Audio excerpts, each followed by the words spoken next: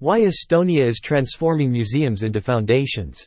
The Ministry of Culture of Estonia is planning to reshape their state-owned museums into foundations.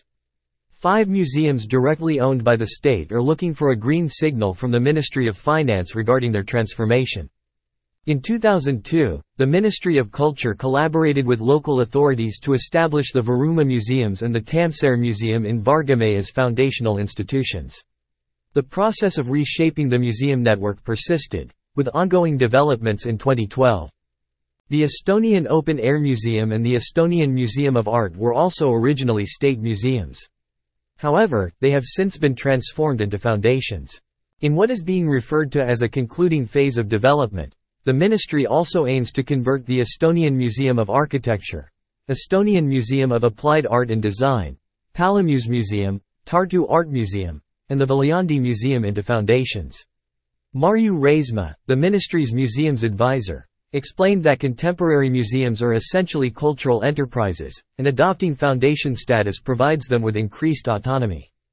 Authorities believe this new foundation model allows local governments to contribute to the museum activities.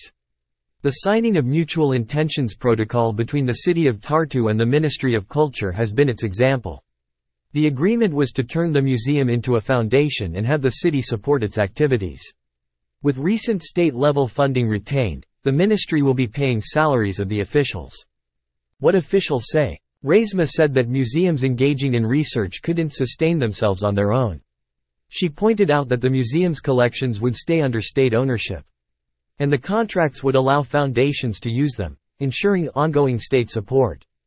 The Estonian National Museum, ERM, seems to be the only museum not turning into a foundation.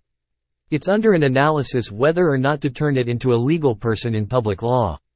This, ERM, makes for a separate subject altogether, if only because their building is owned by state real estate manager RKAS. How would it even be possible to extract it from there? We are not thinking about ERM at this time, Reismaa added.